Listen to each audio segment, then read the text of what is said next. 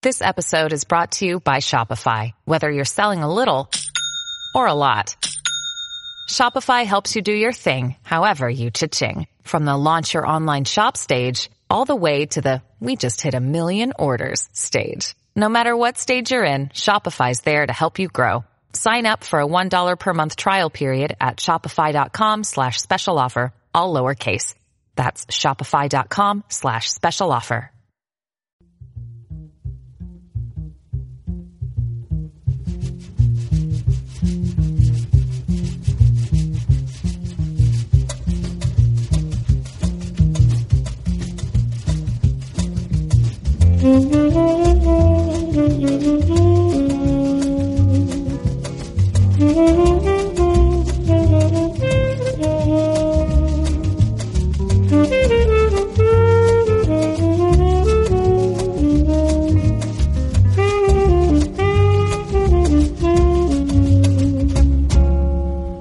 Welcome to the Mad Men Happy Hour, the officially unofficial podcast for Mad Men on AMC. I'm Jim. And I'm Aaron. And this week we're covering Season 5, Episode 9, Dark Shadows. Do I say the intro faster and faster every single episode? I was about to say, it's taken 9 episodes, but the last vestiges of the NPR announcer feel have gone completely. Yeah, I just ram right through that one. It doesn't even matter. Well, when you push an hour and a half on your podcast, you try to be economical any way you can. Yeah, less time for me, more time for the feedback. That's my my thing. So what did you think of the episode this week? It was a really fantastic episode that maybe wasn't as entertaining as previous ones, okay. but I thought it did a lot to move the theme along, move the characters along, bring in save Lane, some people we've been wondering about. Yeah, where the hell is Lane? 5 episodes now? No Lane? Yeah. Wow, so crazy. Yeah, I really liked it. This is like the season of doom for everyone. Dude, I'm telling you. Everyone a lot of sinister is shit. Just off their game. Mm-hmm. But, yeah, I enjoyed it. All right, let's get into the recap. Oh, so what would you give it number-wise, 1 through 10? I'll give it a solid 7. Whoa! Yeah. As far as Mad Men episodes go, not TV in general. I was going to say 8, 8.5, but... Really? Yeah. So you're giving it... so 8 is basically 4 out of 5 stars. You're saying it's a 3.5? 3.75. No. 3.5? I don't know. I like the ones that are 7 versus that are 8. Entertaining. It isn't a huge difference. That's true. Yeah, and a rating scale. But I'm like, holy shit! I'm turning into a video game review magazine. Yeah, if it's not kidding. If it's not 9, it's garbage. Yeah, that's well above average. Get out of here. All right. So we start off with Betty weighing her breakfast. That is sad little breakfast. Yeah, it is. A couple of slices or blocks of cheese, a grapefruit, half a grapefruit, not even a whole grapefruit, and dry toast. Yeah, burnt dry toast. Mm-hmm. It looked terrible. She didn't seem like she's enjoying it either. No, definitely not. But, nothing tastes as good as thin feels. I don't know that Betty has ever enjoyed anything. Betty is a miserable person. Yeah, she's all unhappy all the time. That's one of her defining characteristics. Yeah. So that's a quick, short scene. And then Pete goes in to the office, I guess, and tells SCD, the better 3/4 of Sterling Cooper Draper Price, that his friend Victor at the New York Times is going to write an article about him, or about the firm, rather. Mm-hmm. And that he's going to handle it. He wants to be the guy to talk to him. Right. And Roger makes a funny comment here about Sterling Campbell Draper Price, doesn't he? No. Is that when this is, or is that later? I know he does Sterling Cooper Draper Price, but I don't think he's like, yeah, can I help you? Act like he's just a secretary there, I guess. Oh, see, I thought he said Campbell. Sterling Cooper Draper Price. Well, he's already... I was pretty sure he said Sterling Campbell Draper Price. Oh. Because Pete's getting all heady about his Oh, position see, I'm there. totally... Man, I feel like an idiot if that's true, because I totally spaced that. Maybe I'm the idiot, and it's not I was true. actually... yeah, you're right, because Pete's not a named partner. Mm-mm. No, not at all. Although he said that to Cooper, and I was like, ugh, that's a little weird. I like to dig about that, because he's like, I've got a friend at an interview at the New York Times, like, oh, you going for a paper route? Yeah. Like, Roger's always ready to put him in his place. Little kid. And also, speaking of effortless, Pete is effortlessly a douche. Like, instinctually a douche. The whole... My mom says good news can wait, but I want to tell it anyway. And also, don't worry about your interview. They only want to talk to me. I mean, come on. I know what good manners are, but I'm not going to follow that. Yeah, and the other thing is, does Pete in his little smarmy head really think that he's the most interesting person? Oh, certainly. And the most philosophic, well-read, literary person at Sterling Cooper Draper Price? Oh, absolutely. That's the thing. I mean, you're a damn good admin, right? You're damn good account man. No, I'm not talking to you. I'm talking to Pete. You are a good account man. Uh-huh. But you're not the most interesting person. You're probably one of the least interesting people here. Yeah, you have the least history, and they're not going to want to talk to you. They're going to want to talk to someone who's been around. I mean, if he would actually tell a candid interview about his whole life story. Oh, God. Yeah, now you're talking. And then I bought a gun, and I plan to use it. And I raped that one German girl. And yeah, I mean, that would be interesting. That'd be a fascinating look into the admin of the era. But yeah, I don't know. So Don there says that he'll get Joan to arrange it, and then we go into the next scene, which I think is Joan arranging it, and they're picking portfolio pieces to send, I guess, over to the New York Times. Yeah. For the article. Right. And Joan suggests that he send the letter with him. Yeah. And Don says that all these pieces are from Ginsberg. Wow. Right. That's the subtext. You just keep seeing Ginsberg, and Joan tries to put a brave face on it. It's like, look at all this work you're doing as a creative director. Yeah. And it's like, this is now all these smart people with the great ideas that you've hired. And Don has got a little bit of professional jealousy because none of them are really his, except for the letter, which he now knows that is kind of fucked the firm over. Yeah, it's causing them more trouble than it's bringing in business. So then Cooper puts Roger on the Manischewitz lead. He basically wants his finesse, because he could put Pete on it, but Pete hasn't been doing this as well or as long as Roger has. You really think that's what it is? I think Bert is just tired of Pete's shit. Well, there's that, yeah. He wants to bring one in solo just to prove that they can. Uh-huh.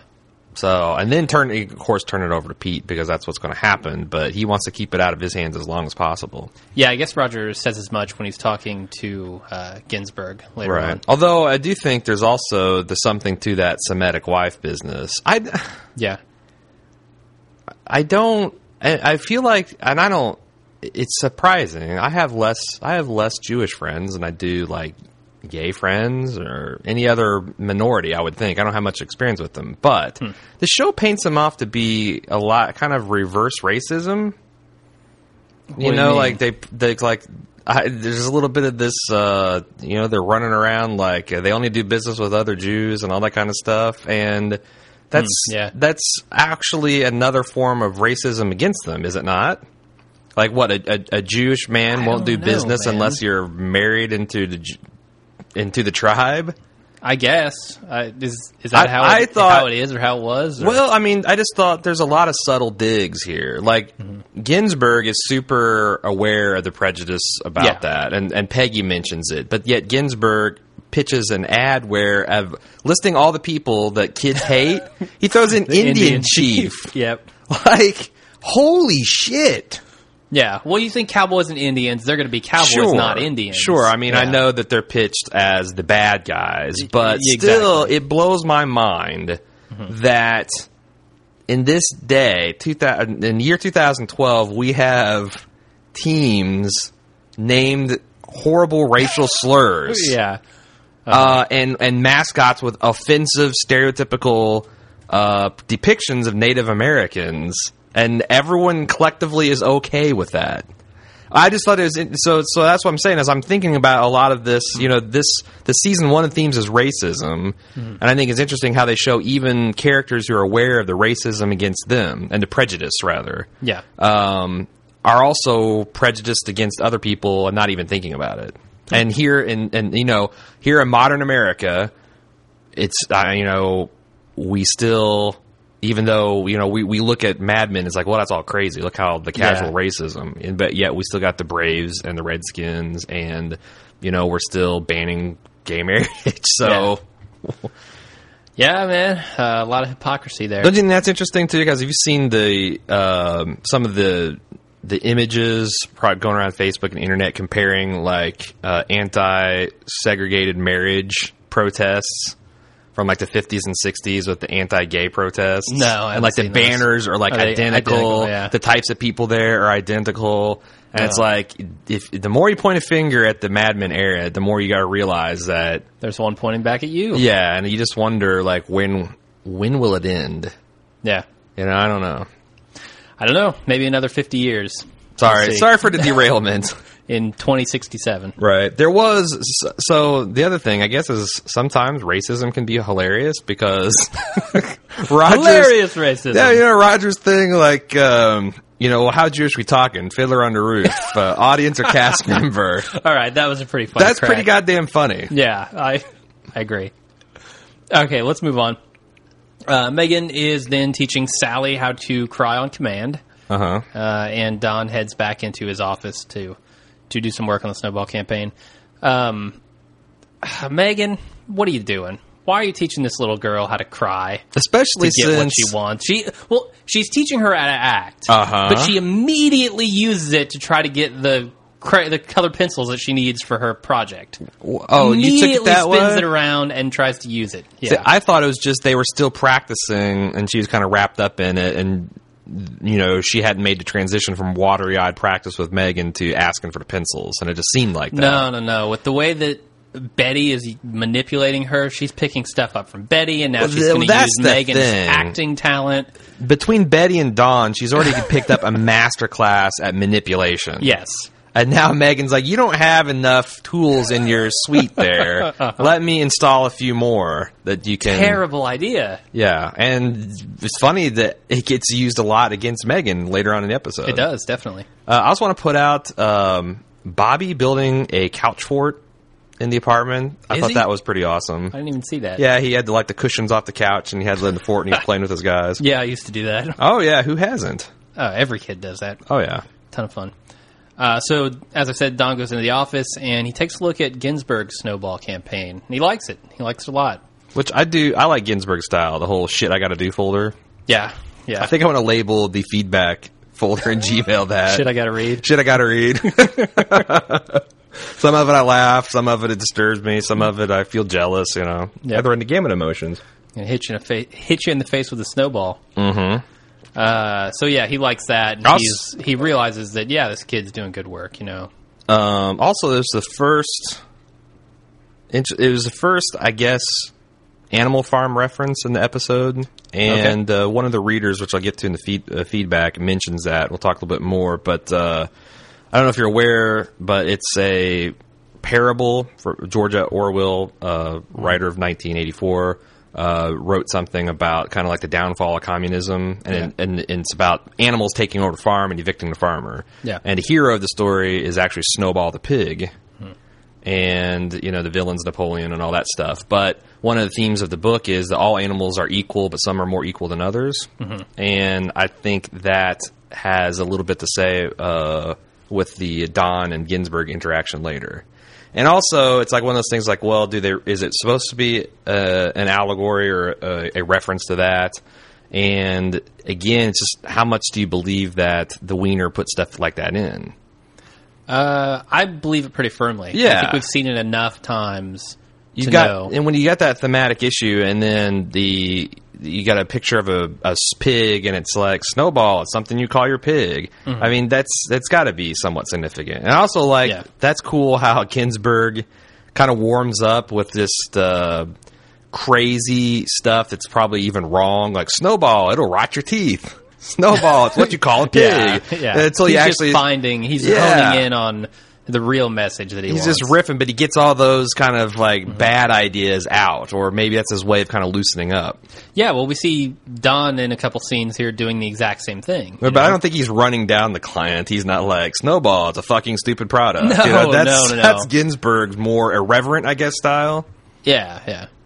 So then Betty goes to visit, or to pick up the kids from Don's apartment, and gets an eyeful of apartment and an eyeful of Megan. Yeah. And is not happy with she takes it all in. She almost takes it all out with her ass. She hits that lamp.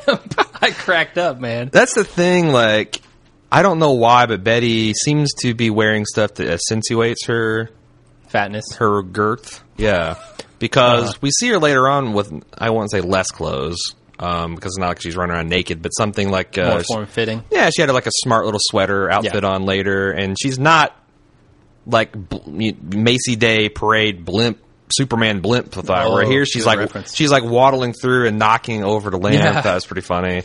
Also, did Henry look exactly like the one-armed man from The Fugitive? He's sitting there with the leather gloves and the hat. I thought he was going to go in and smash Megan's head in with what was that, like a bowling trophy? Yeah, with some statue. I don't know. I didn't pick up on that, but all right. Also, fans of the Game of Thrones podcast we do, the Night's Watch, there's going to be a Fugitive reference there too. Oh, wow. It's Fugitive Week here at the Bald Move Empire. Apparently so.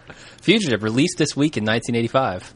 Little known fact. That's not true. Not at all. I was going to say, I would go with that, except for I'm pretty sure it was in the 90s.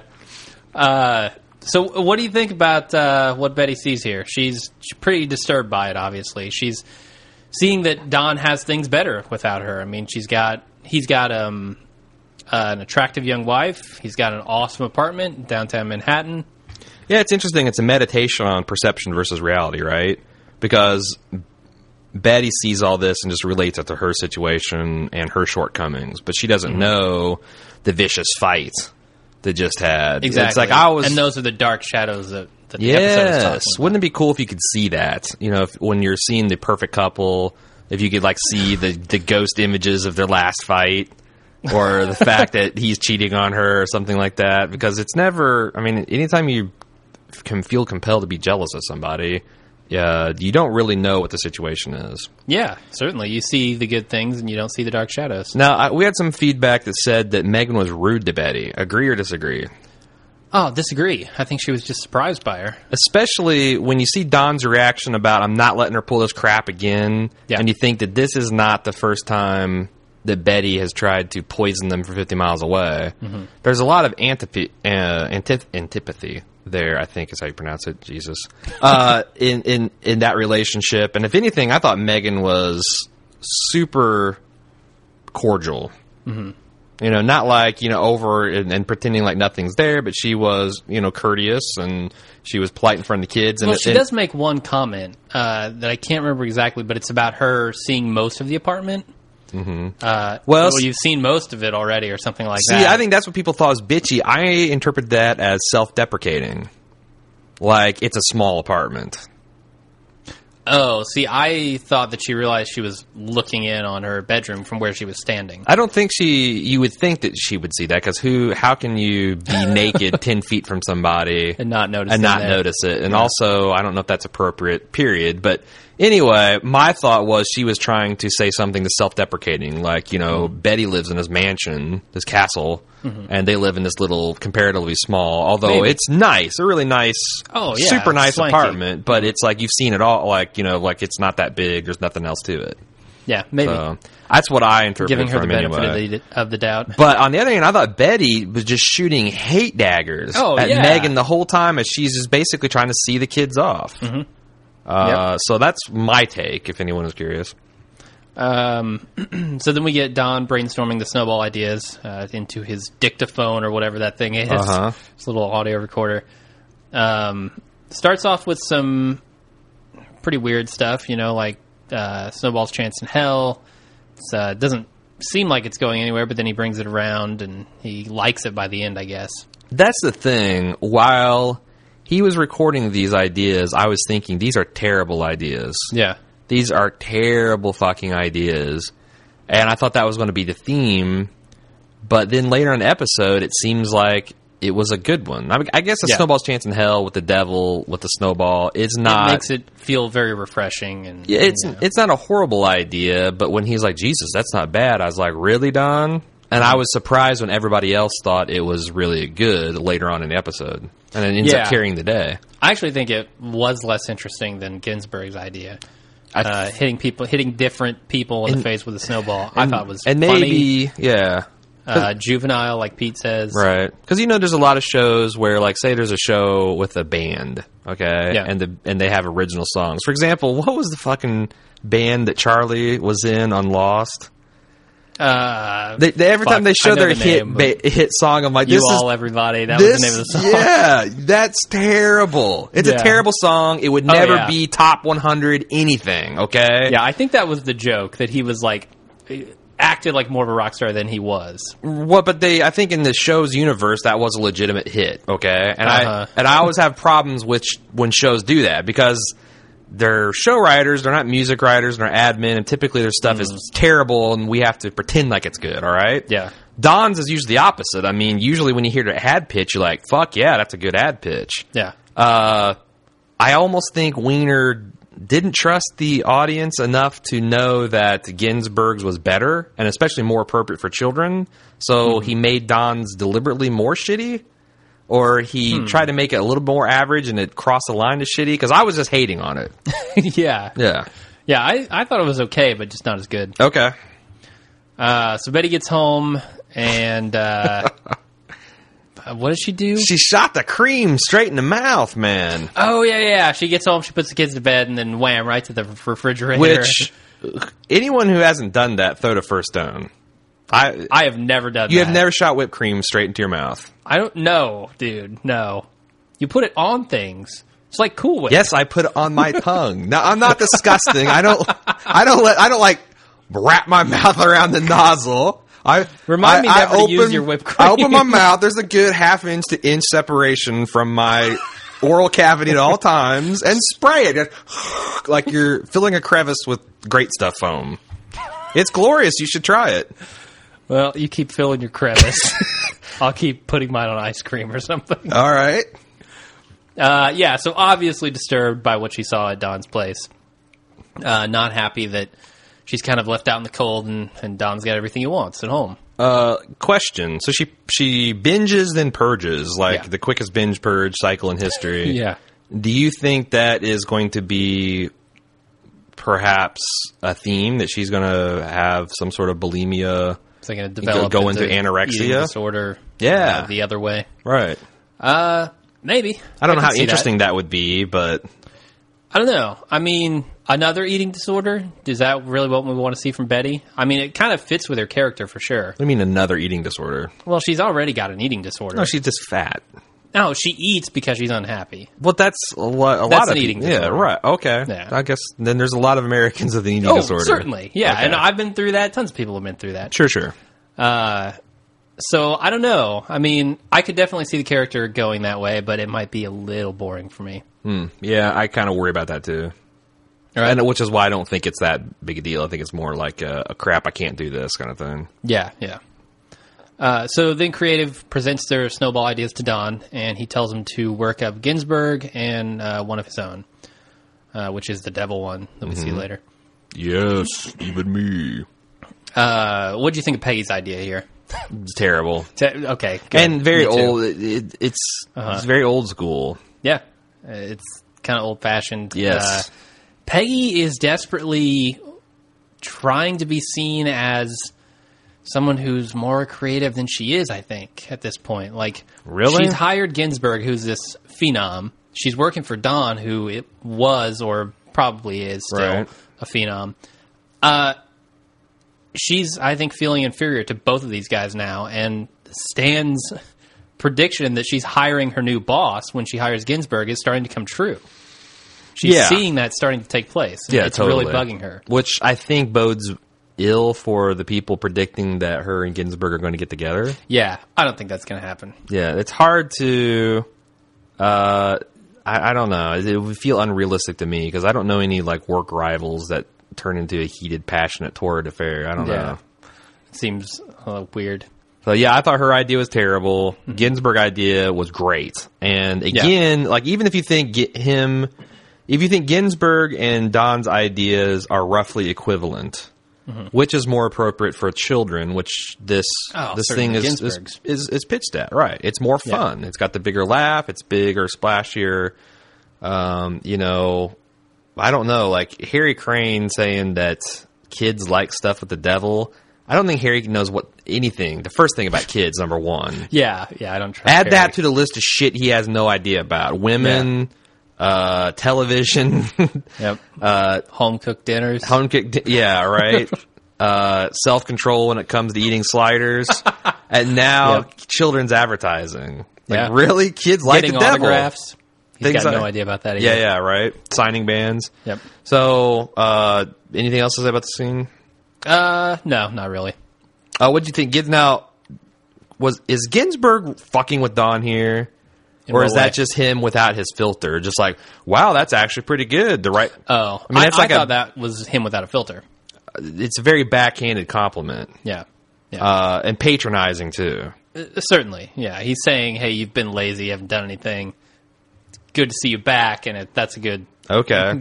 You're putting a more positive spin on it than I would. A little bit, yeah. A little bit more positive than maybe Ginsburg was. I almost feel like Ginsburg deserved to come up at the end, and if they hadn't thrown the scene in, it would be totally like what Don did would have been like unforgivable travesty. Yeah. But since he put that little slam in there, it made it easier for the viewers to be more sympathetic to Don. Yeah, I think you're right. So then Betty goes to her Weight Watchers meeting. She's lost half a pound in a week. Right. She's, I don't know, she's obviously just not feeling happy at all. She's got other things on her mind. She's got Don and Megan on the mind. I don't know. Not much to say about this scene. Well, the Weight Watchers girl, too, the group leader kind of droning on in the background, talking about thin people have bad weeks, too. Yeah. Which I think I kind of got the point that was talking about Don and Megan. Yeah, certainly, yeah. I mean, obviously... going back to the Dark Shadows again. I mean, right. Betty's these are the things that they don't see. Right. Betty's not picking that up, but... and also, it shows her being a little bit out of touch because she told this thing as like a story of redemption or her triumph, but really, I don't think she handled that situation as well as she's putting off because, the next scene, we see of her where she's basically doing something hateful to Sally and to Don and Megan through Sally. Yeah. It's like, you don't deserve a pat on the back for that. No, definitely not. Congratulations on the half pound off and spitting up the whipped cream, but maybe find another outlet for the venom that's not binge eating. Yeah. So Megan and her friend are practicing her lines for an audition, and Megan kind of laughs at... I don't know if she's laughing at the script or the way she delivers the lines or what. I thought the way she delivered lines was terrible. Oh, yeah. I thought, man, she'd never get that part. Of course, I was wrong. But Dark Shadows, that's the part that she's auditioning for, was kind of known as like a campy, over melodramatic series, too. So maybe that's the point. I'd never even heard of it. What's it's the new Johnny Depp film, right? It's based on that series. Oh, gotcha. Which is weird that this episode Dark Shadows debuted the week that movie came out. Okay. Is that coincidence, or did they actually, when they saw that it was on the schedule, because she could have been auditioning for any old show. Yeah, certainly. And they're just like looking at schedules like, wouldn't it be funny if... yeah. It's a little bit more relevance to our modern times, That's interesting. I don't know. Do you think there's any moolah exchanged hands? Yeah, no, I don't think so. I think maybe, if anything, they were just like, this would be a funny coincidence. Well, I mean, Wiener's been all about the product placement, though. I mean, that's a big way that they fund the show. That's true. So, it's not offensive product placement. Yeah, I don't know. I mean, how many people connected that? Because I didn't even pick up on the name of it. I didn't know what she was auditioning for. Oh, really? Yeah, and even if I had, I wouldn't have known. Like, I mean, I guess I'd seen the trailer for the new Dark Shadows, but the old Dark Shadows I had never heard of. I had never heard of either, but I just, when I made a joke on Facebook about, this week's episode of Dark Shadows, no word about a Johnny Depp cameo, and then I did research on the show itself, and I was like, oh, huh. So, anyway... yeah, so... We haven't actually talked about the scene yet. No, we haven't. So maybe we should. Yeah, so her friend basically says, you're up here in your castle, you have plenty of security while you're out there doing your thing. Me, I'm waiting tables whenever I can't get an acting gig. Well, I think it's funny because Peggy I'm sorry, Megan, when she's talking about Peggy and all the other ad people, how about cynical and bitter and all that stuff they were. Mm-hmm. And she's comparing them to her acting friends, which were, free-spirited and, this ragtag band of brothers crap, you presume. Yeah. But now that she is married to Don, that is no longer really the case because she's not a struggling secretary or a waitress or whatever. She's married to a rich dude. Yeah, she doesn't need the acting jobs. Not only that, but she's got so much time to practice. She can, fully get into the mood and take all these classes and not have to worry about money. I mean, that's a huge advantage. Certainly, yeah. But then Megan kind of comes back saying, hey, I want this just as much as you do. And it ultimately comes down to talent. So, if I want it as much as you do, what makes me any worse for having the ability to go after it? Right, and I don't think that's the case. I'm just saying that I think her work environment is going to be somewhat poisoned because she's not going to see... She's going to be kind of an outcast. She didn't fit in. Yeah, she didn't fit in the ad world because of her marriage to Don, and now she's not fitting into the acting world. It's not going to be all roses and all that kind of stuff. Her marriage to Don is going to ruin her life. Is that what you're saying? I'm not saying that. I'm just saying that it's not going to be the easy transition I think she thought it was. Don's going to ruin another woman's life. Right, and also maybe certainly not. Also, maybe that perhaps the ad people aren't as bad as she thought. Yeah, gotcha. They're just normal people, and everyone's cynical. Yeah, well, right. Well, not only that, but just yeah. If you never had to scrap and struggle and all that kind of stuff. Yeah, true. So Roger puts Ginsburg on the Manischewitz campaign. Kind of sits him down and says, "Hey, I want you to take this over." We get a couple of good jokes here, and oh, great. The best one, and then he gets blackmailed again. Yeah. The best one. So you got the best one wasn't even the offensive material. It's when he's trying to explain why they're keeping secret. He's like, you see, Michael, when a man hates another man very, very much, just like the giving the birds and the bees speech to a little kid. Yeah. I thought that was really, because in a lot of ways, Ginsburg is like a child. Sure, he's the new guy here at the firm, and he's the young guy too. So. And Daddy Warbucks is going to sit down and tell you how things are, and then hand you a pile of cash. So it's down to 200. He keeps So Harry got like 1,100, right? Peggy got 700. Ginsburg's down to 200. Is that what it was? 200? Yeah, 200. He said that. Okay, right. Yeah, and then he says, I got to start carrying less cash, which we said a couple weeks ago, I think, when Peggy went after him. I said he needs to keep a mugger's wallet, Maybe he did. Keep his real money in his sock. I mean, maybe that's what he keeps doing. He keeps scaling it back, but... it seems like it, yeah. I like this point, too, because... Okay, go ahead. This did seem a little kind of vindictive that he's going around, and I like that he explained it to make this all consistent... with his LSD experience, that's like, look, I don't devote the energy to hating anybody. I'm just doing this for Bert, who hates him. Yeah, it's Cooper that hates him. The only thing I still haven't reconciled with is why he tried so hard at the awards meeting. Do you think, or the awards, and why he was so nonchalant about failing at that? And I remember like 2 weeks ago, I'm like, if his big revelation, as he explained to Jane, was, or maybe it was Joan, I can't remember, I didn't earn any of this. It was given to me. It was kind of like, the game was thrown in my favor. Mm-hmm. Then why is he so cool with sitting back and, earning all the all this new business on the backs of other people's hard work without him really doing anything? Good question. I didn't really pick that part of it up. I thought that this was just an opportunity that was presented to him by Cooper. Well, maybe. I'm trying to tie this into the head ski experience from last week. Okay. Where he's told Pete's like, look, this is my dream. You guys bust your ass and I do nothing. Yeah. I still think maybe that's part of something he's conning, but then that doesn't jive with what he said this week, which is I don't waste my time hating people. Yeah.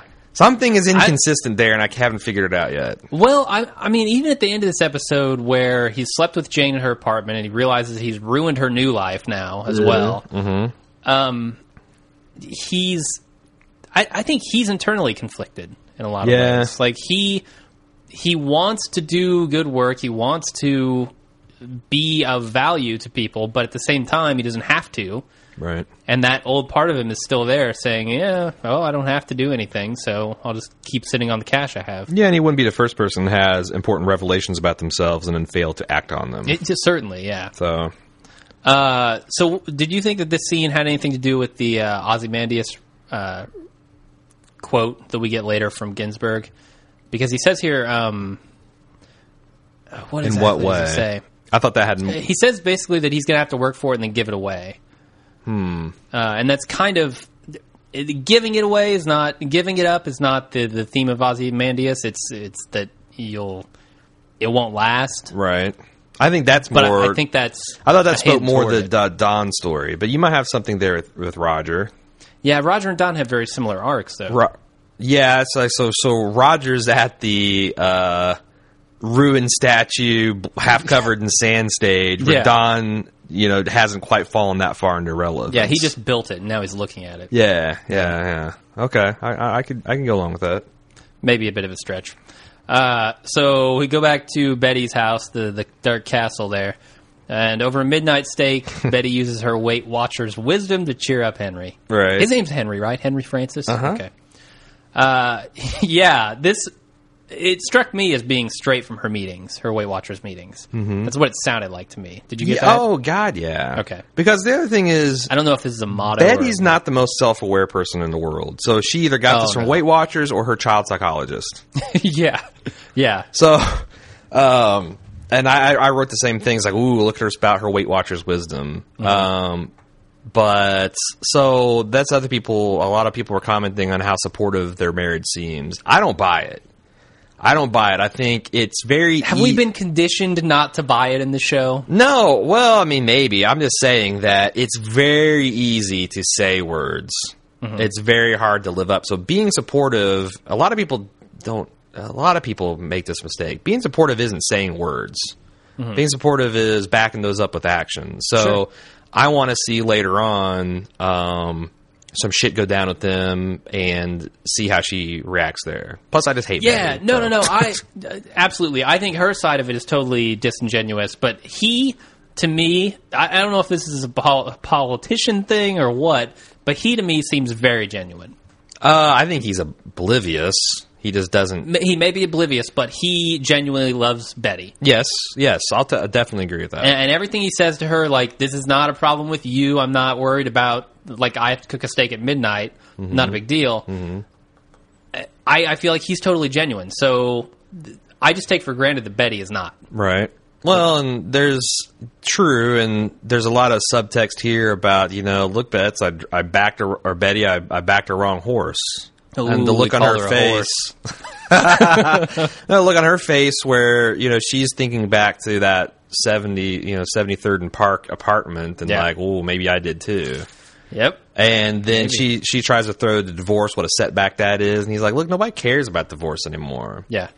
So I think in her bitter little heart, a lot of people she thinks are judging Don because he's got this young wife and he's divorced and all that stuff. And Henry's basically saying, nah, nobody cares.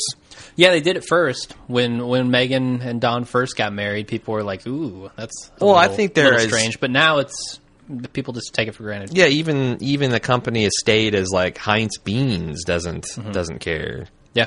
Heinz. So anyway, anything else? No. Let's move on. Roger calls up Jane to ask her if she'll go to the Manischewitz dinner with him. Ends up being a pretty expensive dinner because she asks him to buy an apartment. Yep. Most expensive dinner ever, he says. This, to me, they are hinting so strongly that Roger's going to have money problems. Aren't they? Either that or they're just flaunting his wealth around the office and the town. Yeah, I don't know. I mean, again, so his wealth has been halved and then quartered. But we see the money in his pocket slowly declining, right? Yeah. 11,742. It's going down and down and down. He says he's going to have to carry less. He's buying apartments. He's worried about her getting married quickly to cut off alimony. Like, right. I think he's going to have money problems, man. Yeah. I've been saying it from the beginning. Yeah, no, I think you're right. There is a lot of evidence that they are suggesting that that's going to be one of the plot lines moving forward. I think so. I feel like I got a new revelation in that I was thinking about what we said on the podcast a couple weeks ago, where Mad Men at its core is Don, Peggy, Pete, Joan, and Roger. Okay. Nothing can happen to those 5 people, at least until the last season, because Matt Weiner is using them to tell a particular thing about his little world. They're like our little, weather gauges for different things, okay? And different experiences in the human condition. Yeah. So I'm going to take all those people off the death chart. Okay. And there's a couple listener feedbacks that have some persuasive evidence. Otherwise, I'm looking now at minor characters and characters that are not those, I guess, the big 5. Cooper could die easily. Cooper, yeah. I could buy Megan. I could buy... Oh, Joan. I forgot to throw in Joan. I don't think anything can happen to Joan. No, you threw her in. Oh, did I? Yeah. Okay, so is that a power 5 or power 6? Don, Roger, Peggy, Pete, Joan? Yeah, I think that's 5. it. Yeah, so we got those 5. We're talking, Pete's wife could die. Mm-hmm. Ginsburg could definitely die. Stan could die, although I don't see what that would give us. Harry Crane could die. He should die. Yeah. I hate him. Ken? I don't want Ken to die, Ken man. Ken shouldn't die. No. But Ken's Bert could be a target. Story. I actually was kind of surprised Bert didn't die off screen this season. He's just come back and he's dead. That was one of the things they were talking about in the off season about that they asked Weiner to cut some characters just to save, because that's easy payroll. Like, sure. You cut a character, that's a couple $100,000, boom. So he would be an easy one to cut. Lane would be another one to cut. Yeah, I feel like there's too much juice left in Lane's story. Do you? Because I almost, as I was thinking this new formulation, I was thinking, wow, they talk about, characters are openly talking about how irrelevant he is at this stage. Mm-hmm. He's himself saying, like, look, Joan could probably run this for as much as they're doing without me. But they've set up a couple of things that they haven't knocked down yet. But the way that wraps up could involve him dying. How do you wrap up the Dolores thing with him dying? Dolores comes in and kills him. That dude's that dude's straight mob. We already know that. The last 5 weeks of episode time he's been spent with Dolores. It's totally Sopranos. Yeah. Yeah. He's probably buried in the desert somewhere right now. I don't know. He's coming back next week. Did you see that? Yeah. That's the one thing the previews are good for. They don't tell you a damn thing about what's going on, but they at least tell you who's going to be in the episode. Yep. All right, let's move on to Pete's daydream about Beth. Mm-hmm. She strolls in, just a coat. She's totally naked underneath. Well, not totally naked. I guess she's wearing panties. Half naked underneath. And Pete's daydreaming. Now, this totally roped me in. This did not rope me like for a up second. Until she started spouting about the times.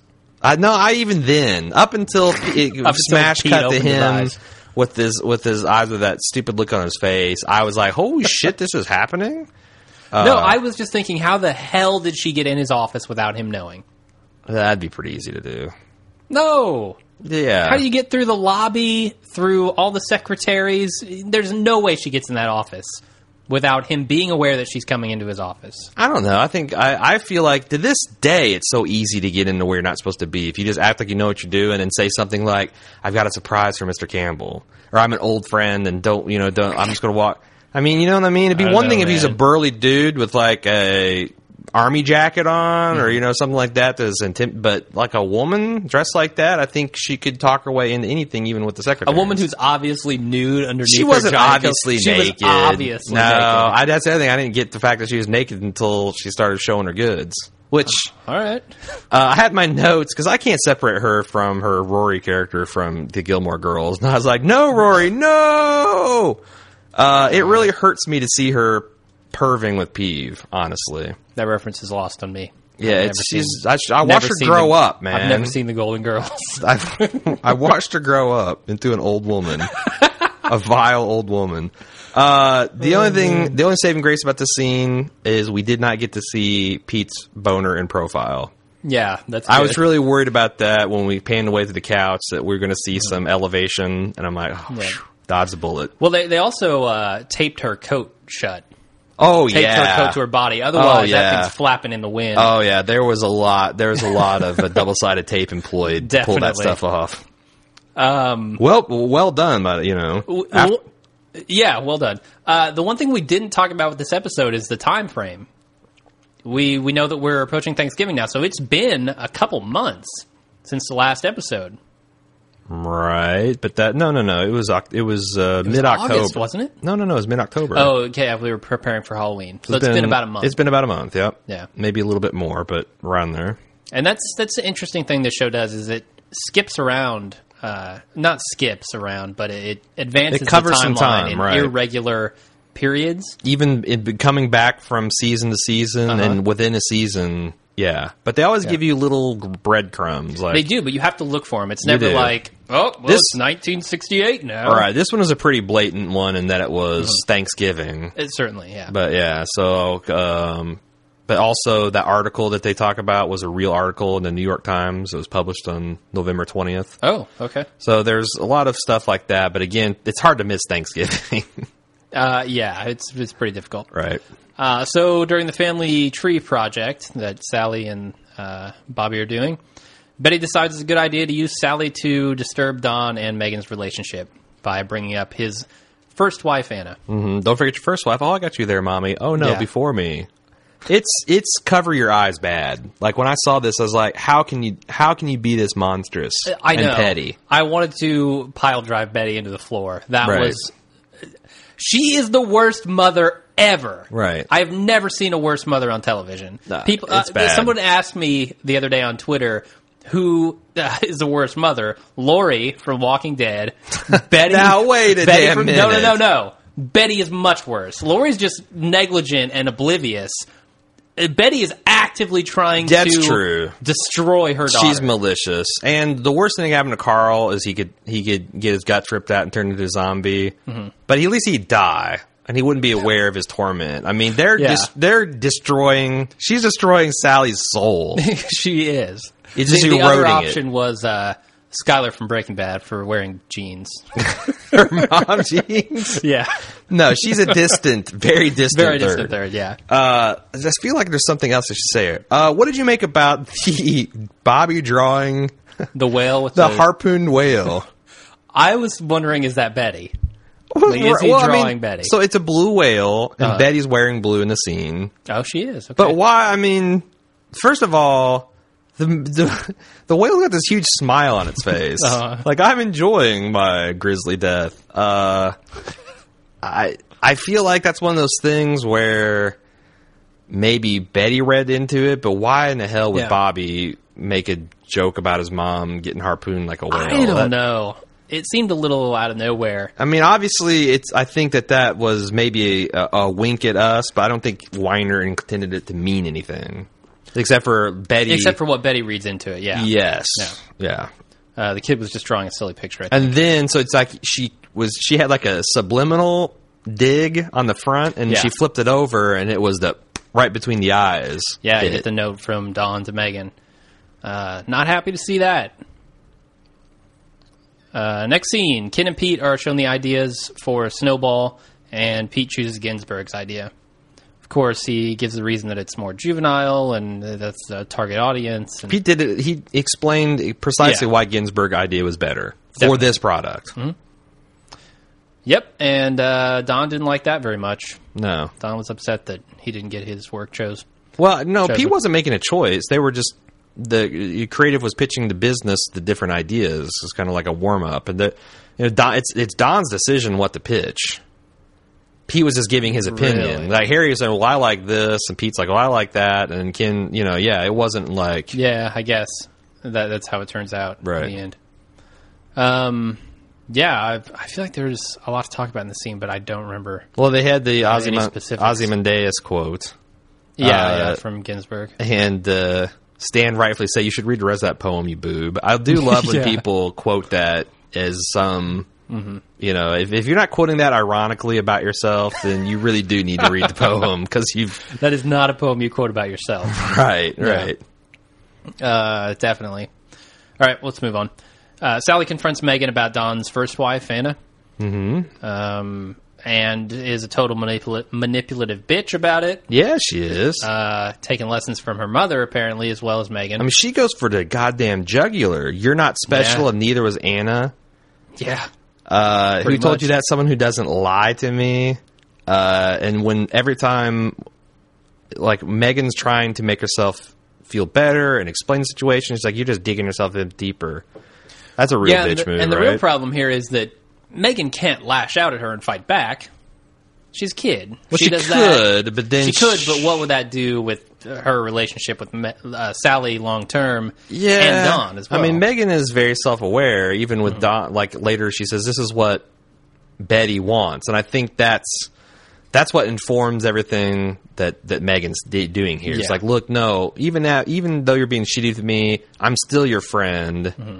You know, I'm showing you how a healthy adult should behave. I'm not tolerating your bullshit behavior either. I mean, Megan did Yeah. say, hey, you don't get to talk to me like that.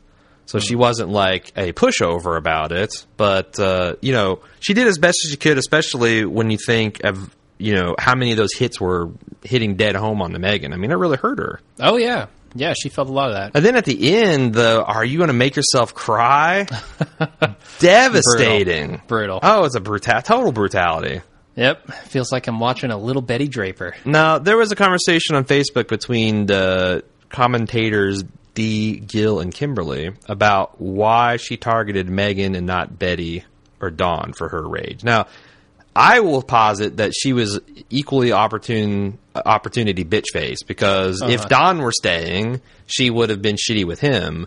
But it does seem that she went after Megan. Why do you think that is? Well, I think it's partially opportunity. And she doesn't have the strong connection with Megan yet. I mean, yeah, she's her friend or whatever, but when she sees a pattern of her lying, which, well, she thinks it's lying, then that kind of diminishes that. And her dad doesn't seem the type to talk about that sort of thing. Yeah, I feel like... And she's certainly not going to take that tone with him. Sure, There was no one else for her to lash out at. Right. You can't do that, Betty. And you she can't was do that, hurt Dawn. by the fact that she wasn't told. Right. Right. I think that it was kind of like what you're saying. It was the target opportunity and the weak point. Yeah. Taking on Megan's easier than taking on your old man, especially when your old man's done. Yeah, certainly. Another week at Weight Watchers, and Betty hasn't lost any weight. Just maintained. Yep, she's Not only watching that, her it's a weight short, stay the same. It's a short week anyway, so she's probably going to gain a half pound by the... What was that extra bite of midnight steak that did It was. Yeah. That midnight, it's just like Gremlins. Somehow. Half-pound bite. Yeah, not much to say about that one. Although, no, there is one thing. The Weight Watchers lady is talking about how you shouldn't fill yourself. You don't need to fill yourself with the food. You can fill yourself with your family and your children and your... That is something that Betty is not taking to heart at all. No. Yeah, she's talking about how you have to have a plan to deal with it, which is not just a temptation of eating, but... You know, you could see that broadly as life in general, like the temptation to use your children to lash out at your ex-mate. And like I've been through a divorce. It's everyone's tempted to do that, unless you just had like the world's perfect divorce. What separates you from the bastards and bitches out there is the resisting that temptation and always say like, I got to do what's right for the kid, no matter what. Yeah. I always have to keep my side of the street clean, no matter what the other person does and all that kind of stuff. So. You're right. She's incapable. You can almost see her zoning out. Yeah. When she's talking about that. Yeah, she hears it, and then she's like, right. Yeah, don't do that. Megan tells Dawn about what happened with Sally, and I think helps Dawn realize here what Betty's been doing the whole time, which is manipulating him. Right. I mean, maybe I don't think he recognized it before. Oh, I don't know. He was ready to call her up, and that's Sure. exactly what she wanted. Yeah. Maybe this is the first time they've had that talk. I feel like maybe not. Oh, I felt like it was. Really? Yeah. The first It's not time the first that time Megan said, Betty's done this, though. Oh, certainly not. No. I mean, even the stuff where she had cancer or she thought she might have cancer before, and she calls up Dawn and she wants to hear special things from him. Yeah. Like, that's even using him. Oh, yeah. And he felt obligated to do it for some reason. Uh-huh. Sure. But now Megan's kind of giving him the strength not to. Sure. So I really like that. that scene there. And we know that Sally's hearing them argue about it in the background. Nice apartment, but it's got the world's thinnest walls. Yeah, it does. I mean, from her bedroom, you could hear everything. For a clear as concrete day. building, you'd think a little thicker walls. But Sally hearing this is actually pretty important. Sally's pretty aware of what's going on and pretty smart about how she handles this later on. Well, her yeah, mother. because again, she's been taught to be a master manipulator. So when the one scheme, the frontal attack didn't fail, then you flip it around and flank, and that's what she's going to do. Yeah, her mom's going to get a dose of her own medicine. Uh-huh. Ginsburg pulls a late night at the office to work on the snowball campaign, and Peggy's there and kind of asks him about it. And he dishes. He doesn't keep it a secret like Roger wanted him to. And tells Peggy what's up. Tells him that he got money, too. Yeah, Ginsburg. Again, he's such a child. Yeah. Does he have any loyalties in this company at all? Good question. I feel like he's a rogue element in the company, just doing what he wants at all times. Mm-hmm. Not a whole lot to say about that. Pete calls Don in the morning to tell him the bad news about the New York Times article, and Don sets the record straight with Sally. They didn't even mention SCDP in the New York Times article. Which, again, that was a real article that you can still read in New York Times online archive. Advertising a science, an art, a business. Yeah, it's kind of a cool little thing they did there is they took an article that they knew didn't mention them. Right. Because it's a fictional company, obviously. And they were just like, you know what? We could use a real article to... Yeah, it's a snub. Yeah, it's interesting. Yeah, I hadn't really thought of it that way. I really like how people were casual about answering phones back then. Like, maybe just me working in IT with a cell phone, but I'm conditioned, like, the phone rings, especially in the day of, like, not having caller ID, you fucking answer the phone. You don't, like, get up, oh, my wife left me a note under, well, let me read what that is. Okay, look at the time. Oh, I guess the phone's rang, like, 6 times now, I'll pick it up. Yeah. You just let it ring. You figure they're probably in the middle of something or sleeping that early in the morning. Right. Plus, I gotta say, Megan's note, weak sauce compared to Don's note. Oh, yeah. That's how you leave I'm coming back message. Yeah, the light bulb. Yeah, that little half-ass heart's not going to do nothing for you, Megan. Bagels? Bagels aren't going to do it. Even New York bagels. No. Next scene. Peggy complains to Roger because he didn't come to her with help for Manischewitz. And here again, I think this is Stan's prediction coming true. This guy's going to be her boss someday. If he holds it together, man. Like I said, rogue element. This guy is a little unstable. Man, Ginsburg can't be anybody's boss. Give me a break. Yeah. I mean, I guess he could do some growing up. But Peggy and stuff, can certainly fear it, Peggy, with all the great work he's doing. Sure. I think Peggy could definitely be a creative director. I don't think Ginsburg ever could. Yeah. Ginsburg seems resigned to be the prima donna talent. That's just my take on it. Oh, certainly. Is there anything else we want to talk about here? I don't think so. Did we talk about...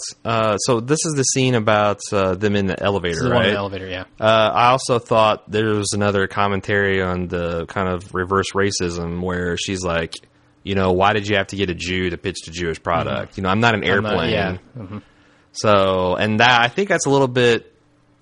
kind of a reaction from her with the Playtex stuff from 2 weeks ago where she's pigeonholed as like the woman whisperer, and Ginsburg's allowed to step out of that box and he can pitch women, and say like, oh, I understand women and all that kind of stuff and be taken seriously, but she feels like maybe she isn't. Yeah. So I don't know. That's all right. Also, Matt Weiner said that when in a preseason press conference said that when Roger here says it's every man for himself, that was his vision of the season's theme.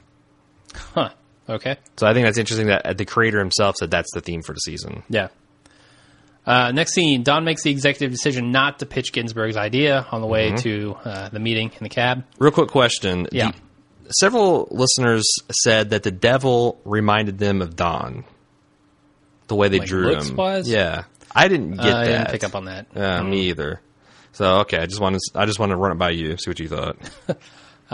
Betty finds out that her plan to manipulate Don didn't work when Sally tells her that they explained it, showed family pictures and all that stuff. No problems. So I take that as Betty did not think... Betty probably thought that Don didn't learn anything from their relationship and was totally bullshitting Megan. Uh-huh. And that was going to be a bomb. Yeah. And it turned out it just all it did is damage Megan and Sally's relationship at no cost to Don because he had already told Megan all those things. Yeah, and I think it enlightened Sally a little bit as to how much of a bitch her mother it really is, like what she's doing to her. Right. I mean, certainly Sally has known for a while. Oh, yeah. I mean, the first time she slapped her across really the face. drove it probably. home. But yeah, the whole, like, Daddy showed me pictures, and they spoke very fondly of her. Yeah. That's just... Yeah. And she knew how to play that just right. And you see Betty then backhanding... I like to think it was a box of bugles. Probably. So she goes from Smash those abusing bugles. food metaphorically to literally. Awesome. Then we have the Manischewitz dinner with Roger and Jane, and the son, Bernard, I think is his name, comes waltzing in, does a little talking about boats, kind of impressing Jane a little bit. Yeah, pretty forward with another man's wife, I thought. Yeah, because he certainly thinks they're still a happy couple right now. Mm-hmm. And Roger takes pause at it. I felt that he should. Like, if he didn't take any pause when the guy comes in and hits the on jig his would wife, be up. Yeah, you'd think, okay, something's weird here. But I also don't think he was 100% playing that either. No. He genuinely was like, I don't like that. Mm-hmm.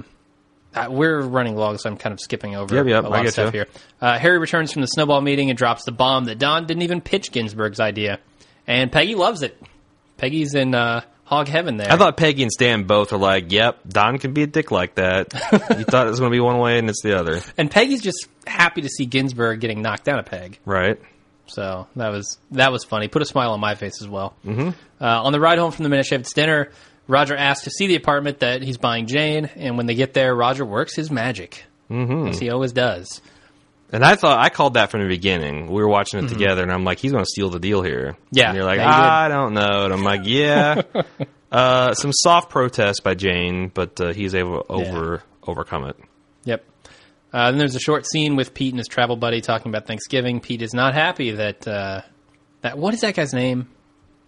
Do you remember? Yeah. He's such a Howard. minor character. Howard. Yeah. Okay. He's not happy that Howard is neglecting. Yeah, I wish Beth. we had time to talk more about that, because why do you think that is? He's doing to his wife exactly what Howard's doing to his. Yeah. Is he pissed just because Howard's doing it completely without any sense of guilt at all? Or I think so. That Yeah. Howard is doing it and seems like he's happy and satisfied in it, whereas Pete, he could fuck every woman out there and he'd still want more. I think that's a big part of it. Pete is just unhappy. Right. Pete doesn't like to see other people happy because he's unhappy. I mean, he's got no moral high road here. It's got to just be the hating that he's got something that he wants. That's my guess. All right. Then Ginsburg confronts Don in the elevator about the snowball campaign, and Don puts him in his place. This is that awesome scene where we see Ginsburg just getting beaten by Don. And here. he's like the guy that won't stop getting up in a fight. Yeah, he's Like, Rocky. Yeah, like he gets up and Apollo Don Creed's like, what the hell? You know, it's like, I got a million ideas.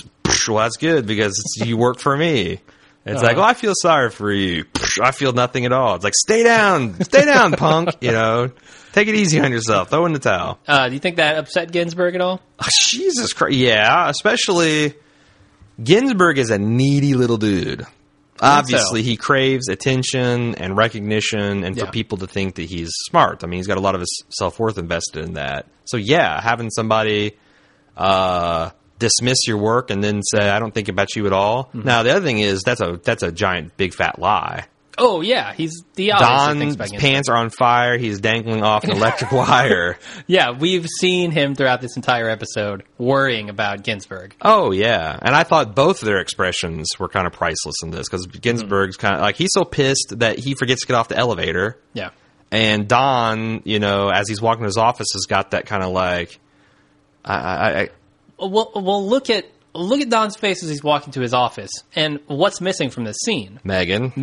Right? It's the Draper How walk. miserable is he now? Right. Now that he's got to get his head back in the advertising game, Right. and he can't be off in the clouds with Megan, he's miserable at this point. He was happier when he has that head in the clouds. Interesting. Certainly, yeah. So I find it interesting also that walk has now turned into something we see by the absence of the kiss at the doorway of her office. that walk is still significant. Yep. So, interesting. Jane tells Roger that he's ruined the new life that she was trying to start, and Roger is kind of struck by that.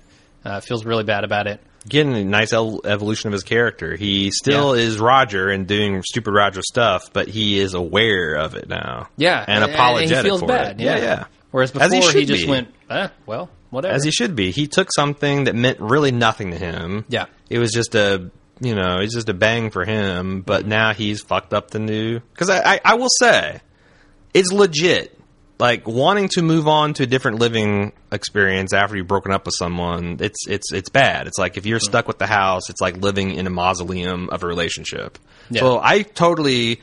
I didn't mention that, but I didn't think Jane was bitchy or needy or selfish for wanting a new apartment. Yeah. And conversely, I do think that Roger is extremely selfish when he took advantage of her here. Definitely. Then we get a scene where Megan's preparing Thanksgiving dinner. We actually have some feedback about this toxic air stuff, so we'll get to that later. Yep.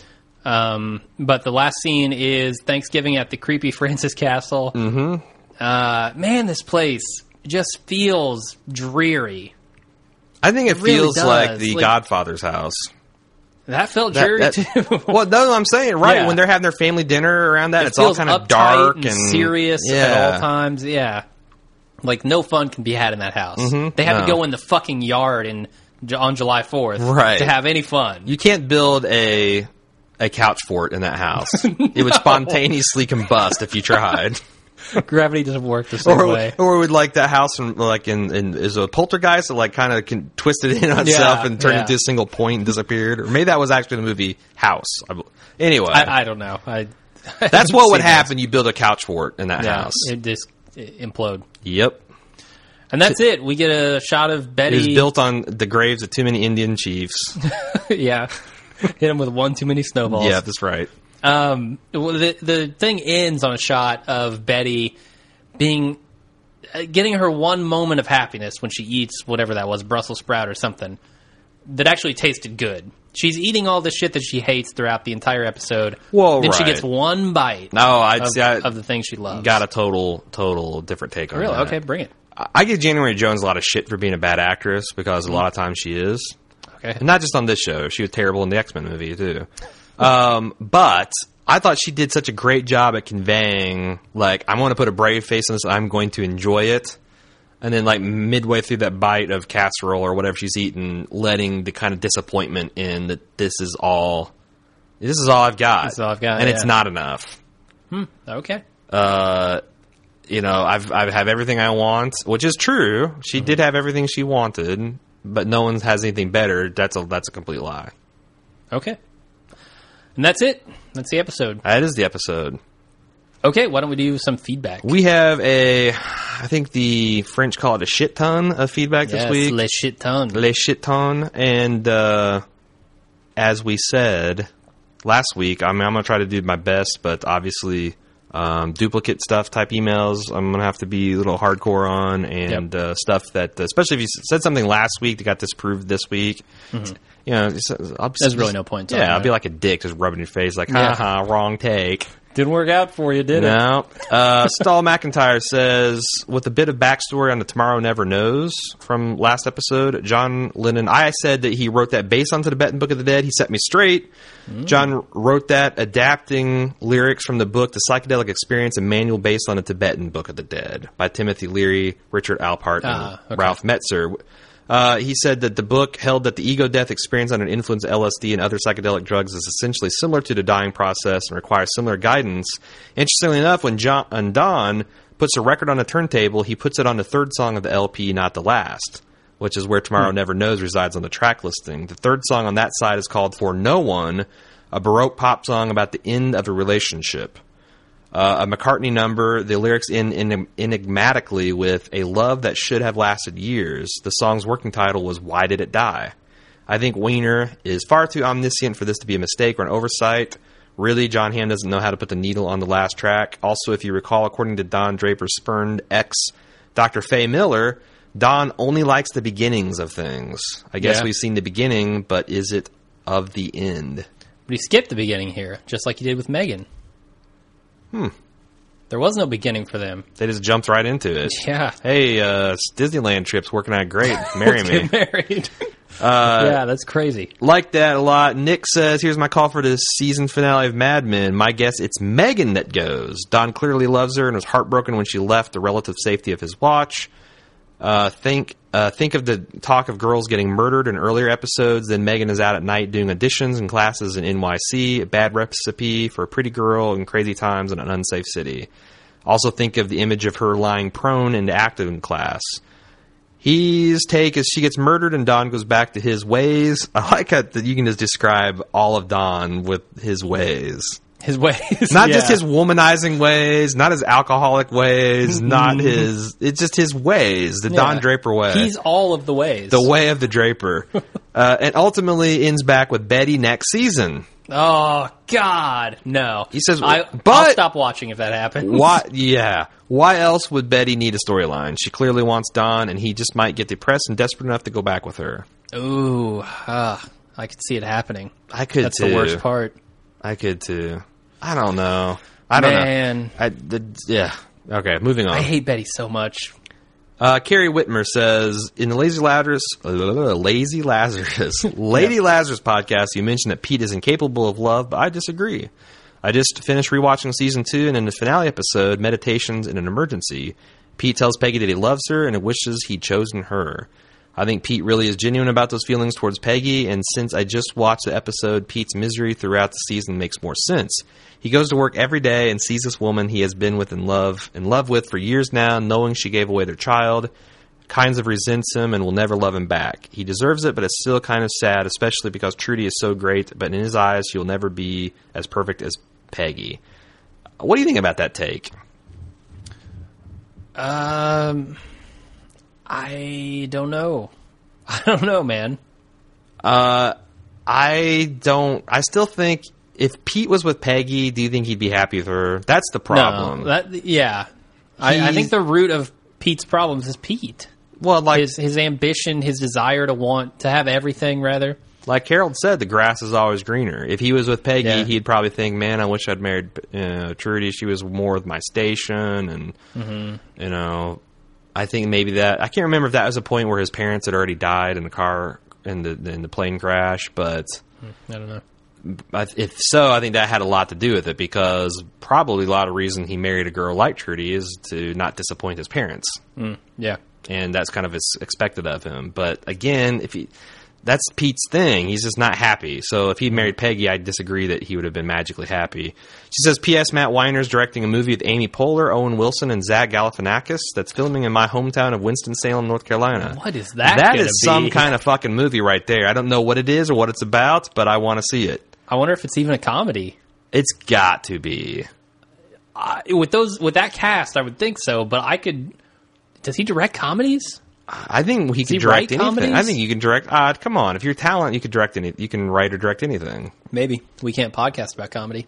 No, that's true. He has been eating at the restaurant I ate at my senior prom night. I feel like he knows me now. Yeah. Is there a picture of you up on the wall in that restaurant? Yeah, we need to see that for proof. We need to Polaroid. Steal it for us.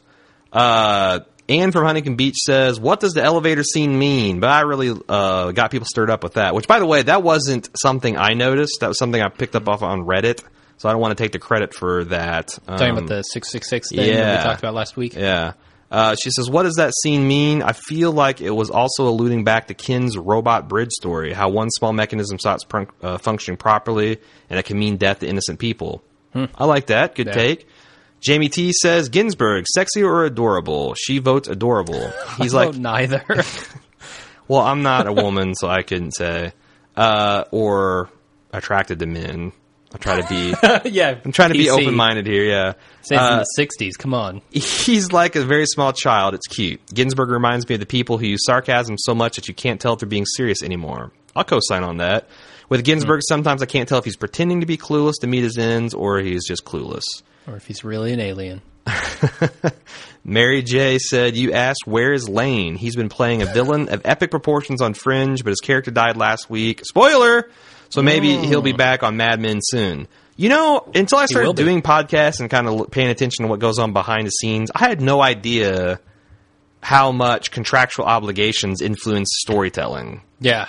Like, talking with Taylor on Justified's like, we only get Dickie for 3 episodes. Mm-hmm. We only get Winona for 3 episodes. You have to make those appearances count. Yeah, and even stuff like, we can't get the location we wanted. Well, we got to rewrite half of the episode. Right. So I feel like, there has been some things hanging open to Lane, but if they only get him 3 or 4 episodes, they have to make the most of that. And so far, you got to say, when they put in Lane, there's been big Lane story. Mm-hmm. So, moving on, Diana R. says, regarding Pete's comment about how women get to decide what happens next, I also think he's airing a general complaint about his relationship with Trudy.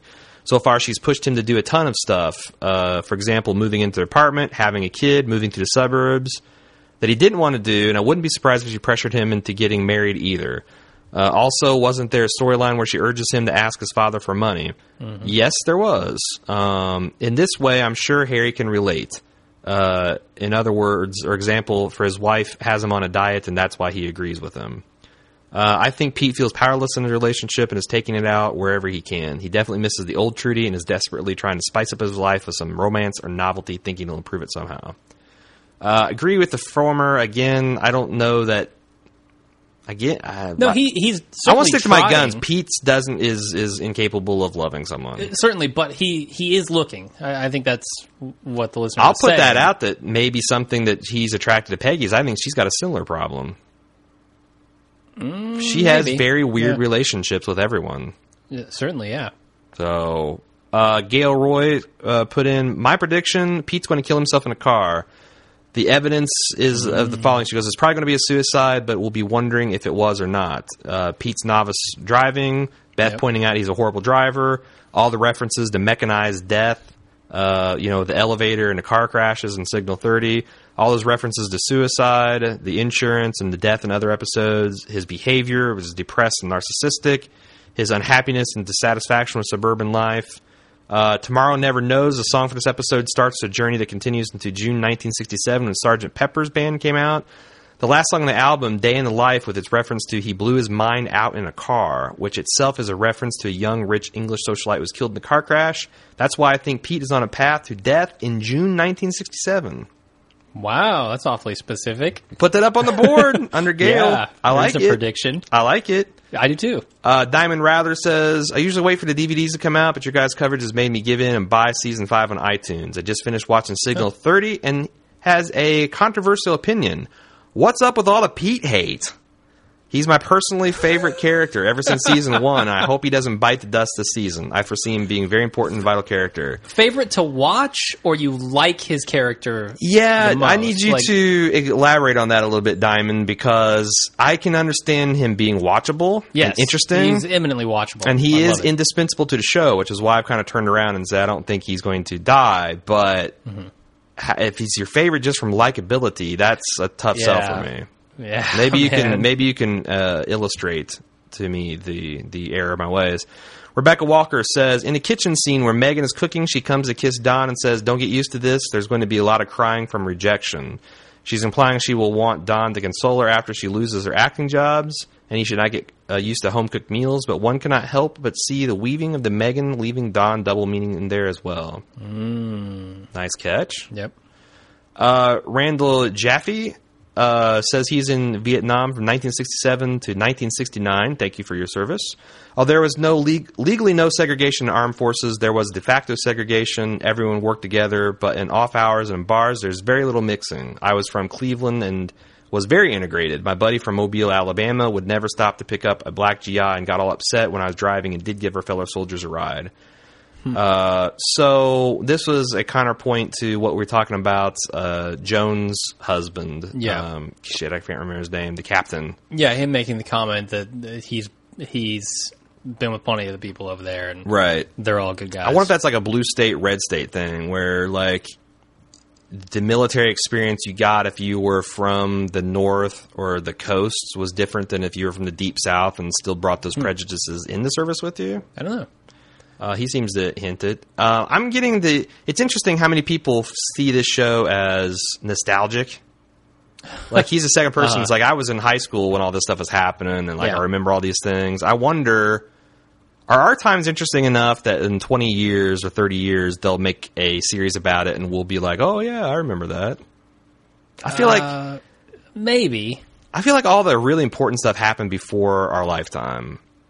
Or will probably happen in my son's lifetime. The 80s are already coming back up, aren't they? Yeah, but it's like, what? I was super young in the 80s. The 80s was defined by greed. I do. The one thing I think is happening is the whole, you mentioned the 80s. Uh-huh. It reminds me of the movie Philadelphia with Tom Hanks. Have you watched that recently? I've never seen it, actually. It's already a fucking trip. To go back and see what was considered mainstream attitudes about gay people and homosexuality, it's like, whoa, it's crazy. It's like this little time capsule of prejudice.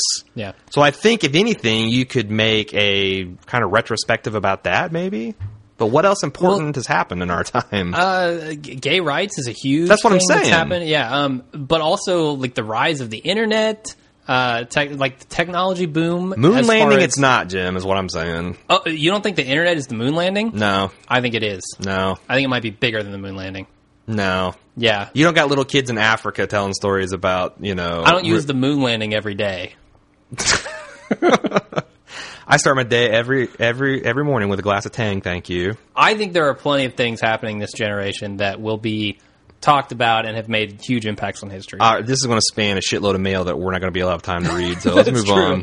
All right. Jason on Nattercast had his typical lengthy, insightful email, which I had to cut down to just a couple paragraphs. You can read the whole thing on baldmove.com under the Lazy Lazarus story. Lazy. About Pete, one of Freud's major theories was that society was formulated precisely to prevent everyone just raping everyone else. Freud believed that we have these impulses and we need society to regulate our behavior, and thus we live in a constant state of frustrated discontent.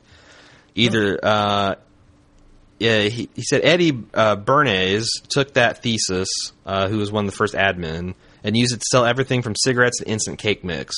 What we're seeing in Pete is a story akin to a drug dealer who starts getting high off his own supply. Admin like Bernays and his fictional counterparts at SCDP are skilled at identifying and often creating discontent in order to exploit it. I mean, can any of us say that our dishes are really shiny enough?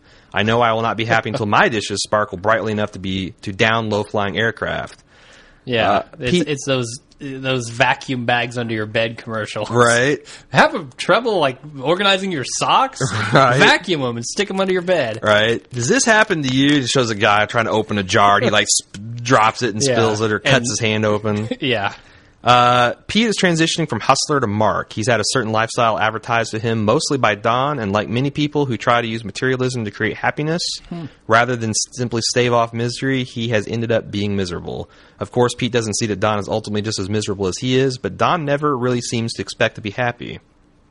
It's a pretty interesting take, I thought. Yeah, I feel like there's... the getting high on the own supply of discontent, I think, is great. I think it's dynamite. Yeah. And there seems to be a certain divide between people in this series who always see the negative, like Pete, like everyone Betty. but Megan.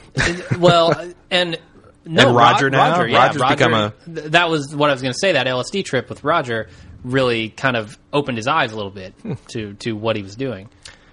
On the new stuff about the new show, Dave Lopez said, I think my favorite part of the episode was Ginsburg's conversation with Don in the elevator. As a military man, I understand the lesson Don was teaching because I had to learn it too. Obsessing about the decisions of your superiors in general is a pointless exercise because they don't spend one fucking minute outside the office thinking about you or your feelings.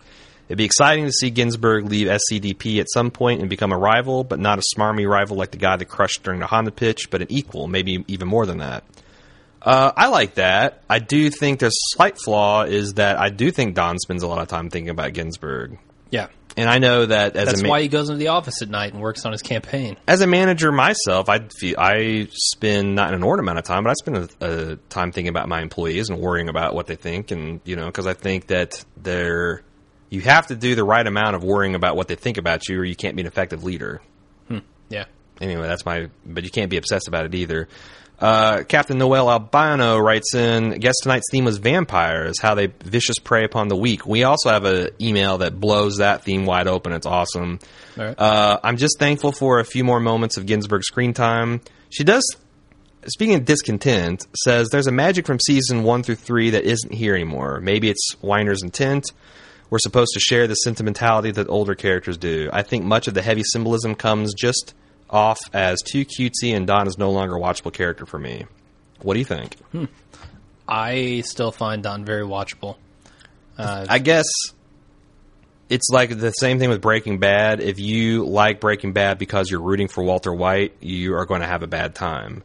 If you got into Mad Men because Don Draper was cool and suave and you enjoyed watching him operate in a world, you are probably getting pretty disillusioned at this point. And if you want to see him redeemed, yeah. I don't know that you want to hold out for that. Right. Cynthia Brooks says she likes the little touches like the TV that played in the background at the Thanksgiving Day parade. That picture is very wavy because of the rabbit ears, just like it would have been for someone who lived in New York City. Mm-hmm. We always talk about that. We're watching the show on this high-definition plasma. It's gorgeous. And every time they show a TV in the real world, it's a piece of shit. Yeah. It's like, thank God we're living in the golden era of television. She also liked the Weight Watchers meeting. She thought that the well-meaning but not very effective support from the meeting leader was dead on. And I agree. I actually have been. There was a Weight Watchers group at our work. Okay. And that I joined a couple years ago, and I thought it was almost enabling people to stay the same. And I think it comes down to whoever's leading your group. Mm-hmm. But in my opinion, I felt like the whole group was just enabling everyone to do what they're doing, and everything was easy excuses, and no one was held accountable. And weird. Yeah.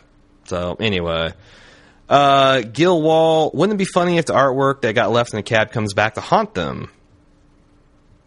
How would it come back to haunt them? Yeah, I'm trying to think how it might. The only thing, I had an idea. I don't know. Like if Snowball, somehow they got turned into Snowball, the corporate headquarters, because it's got Snowball right the fuck on it. Mm-hmm. And they're like, well, we like this pitch even better. Yeah. Who wrote this? Yeah. And they find out it's Ginsberg. Why did you bury that? You know, it's like that. Maybe that could come back to haunt them. Maybe. I don't think it's going to. We have seen things left in cabs being returned. Sure. That wallet that's earlier. True. Maybe that was some foreshadowing. Maybe so. He continues, I think there will be comeuppance for Don. This is probably what all the hell and devil references are pointing to. His life will becoming hellish, or maybe he will play the role of Satan and create hell for other people. Maybe so. Yes, even Don. Hell for Ginsberg. Yeah. Eric Taub says, I do like the way Don put the smackdown on Sally after Sally had gotten Megan all tied up in knots. The pupil has not yet become the master.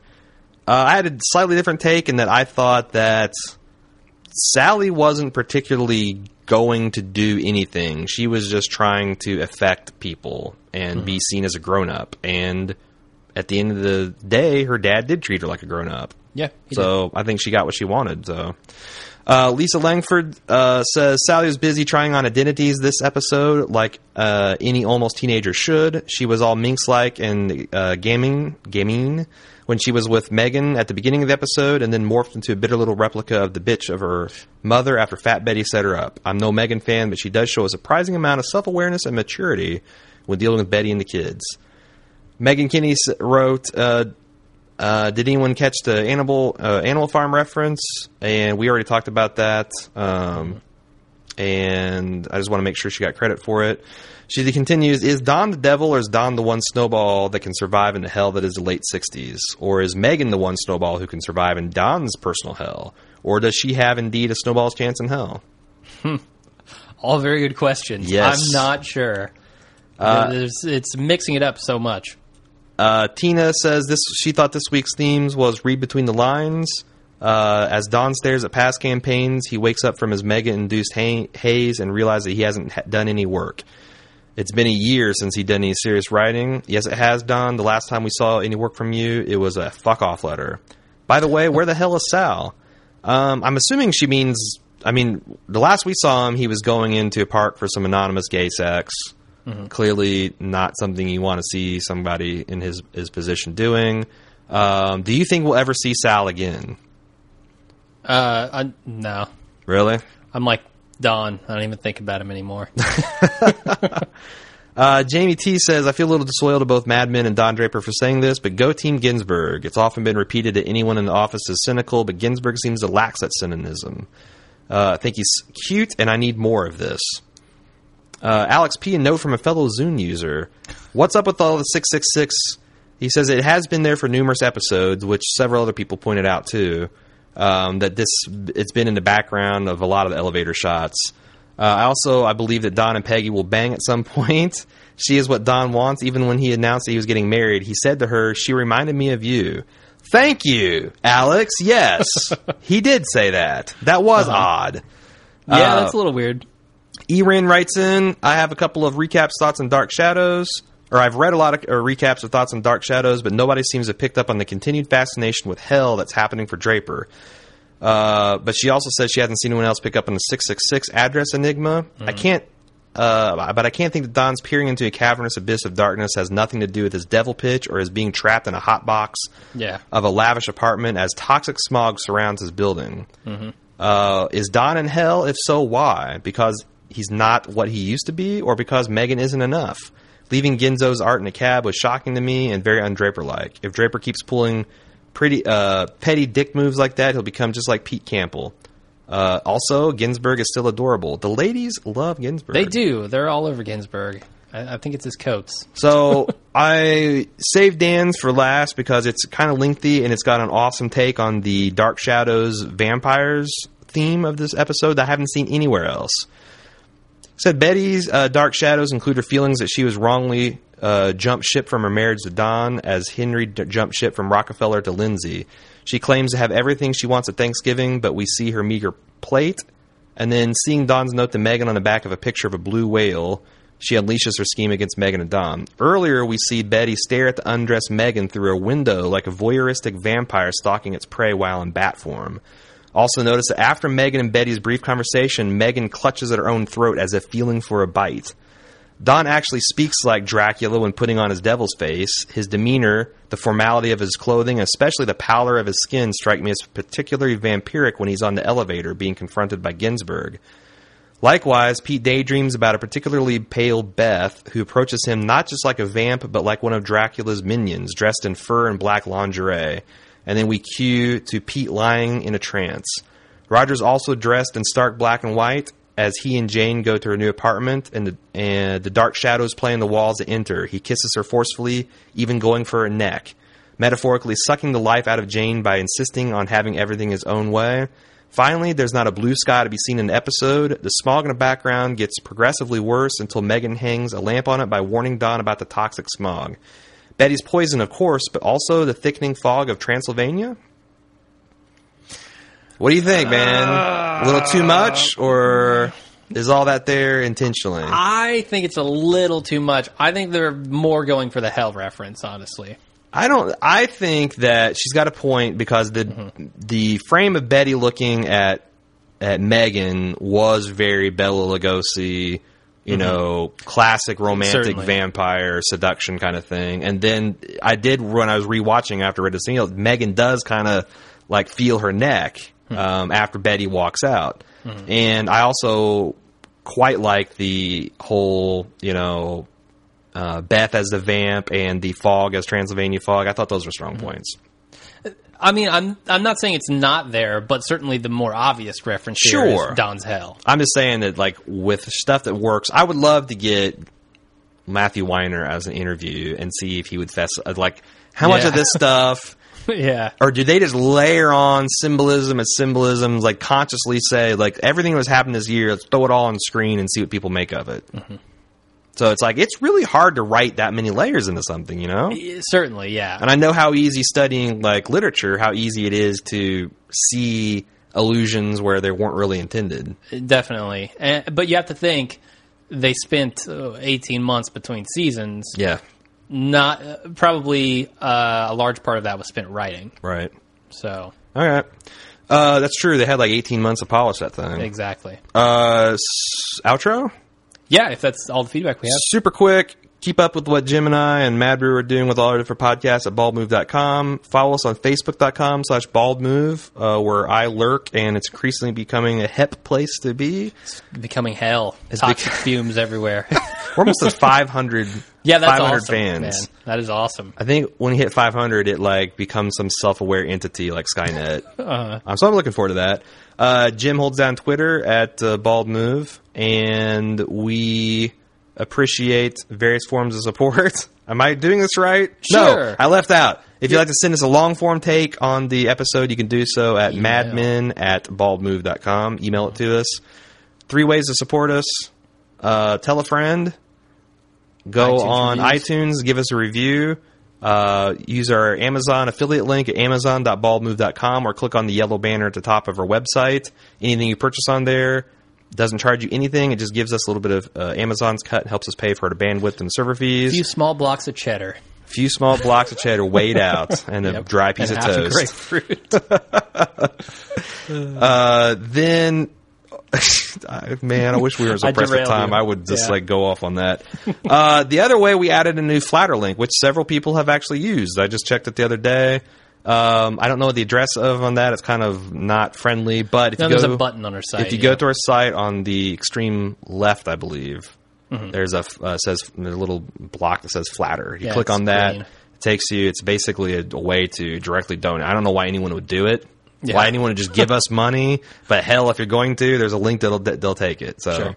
And if you got any feedback, I'd love to hear from people that used it to see, if you thought it was user friendly and how the experience was for you, and because we're considering whether to keep it or not. So that's all we got. All right. How many episodes we got? We're down like 3 episodes left. 3 episodes left in the season, I think. 4. Yeah, there's 13 in the so season. We got 4 more. 4 episodes left, and then we have like a month break, and then we do Breaking Bad. Yeah. I'm really looking forward to that. But I'm looking forward to the month break. This is killing me. And with that said, yes. Until next time, I'm Jim. And I'm Aaron.